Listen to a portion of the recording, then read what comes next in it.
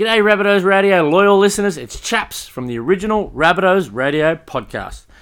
The first edition of Chaps and Browny is coming out tomorrow. We're going to talk about that massive win over the ditch, 28 points to 6 in an absolute deluge. There was that much water coming down. I thought Sutto was going to put the wetsuit on just to get out there to run the water.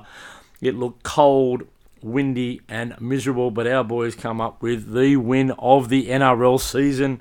One of the gutsiest performances. 5 players out, no centres. They had to bring the boys up from the New South Wales Cup. They did a great job. We're going to talk about the debut of 18-year-old local junior, young Indigenous boy, Tyrone Munro. Huge future, that boy. Campbell Graham's out for 3 weeks. JD let us know that in the post-match press conference. He's out for 3 weeks. We'll discuss his replacement next week against the Dogs. And we're going to talk Keon Koloamatangi's origin chances and much, much more.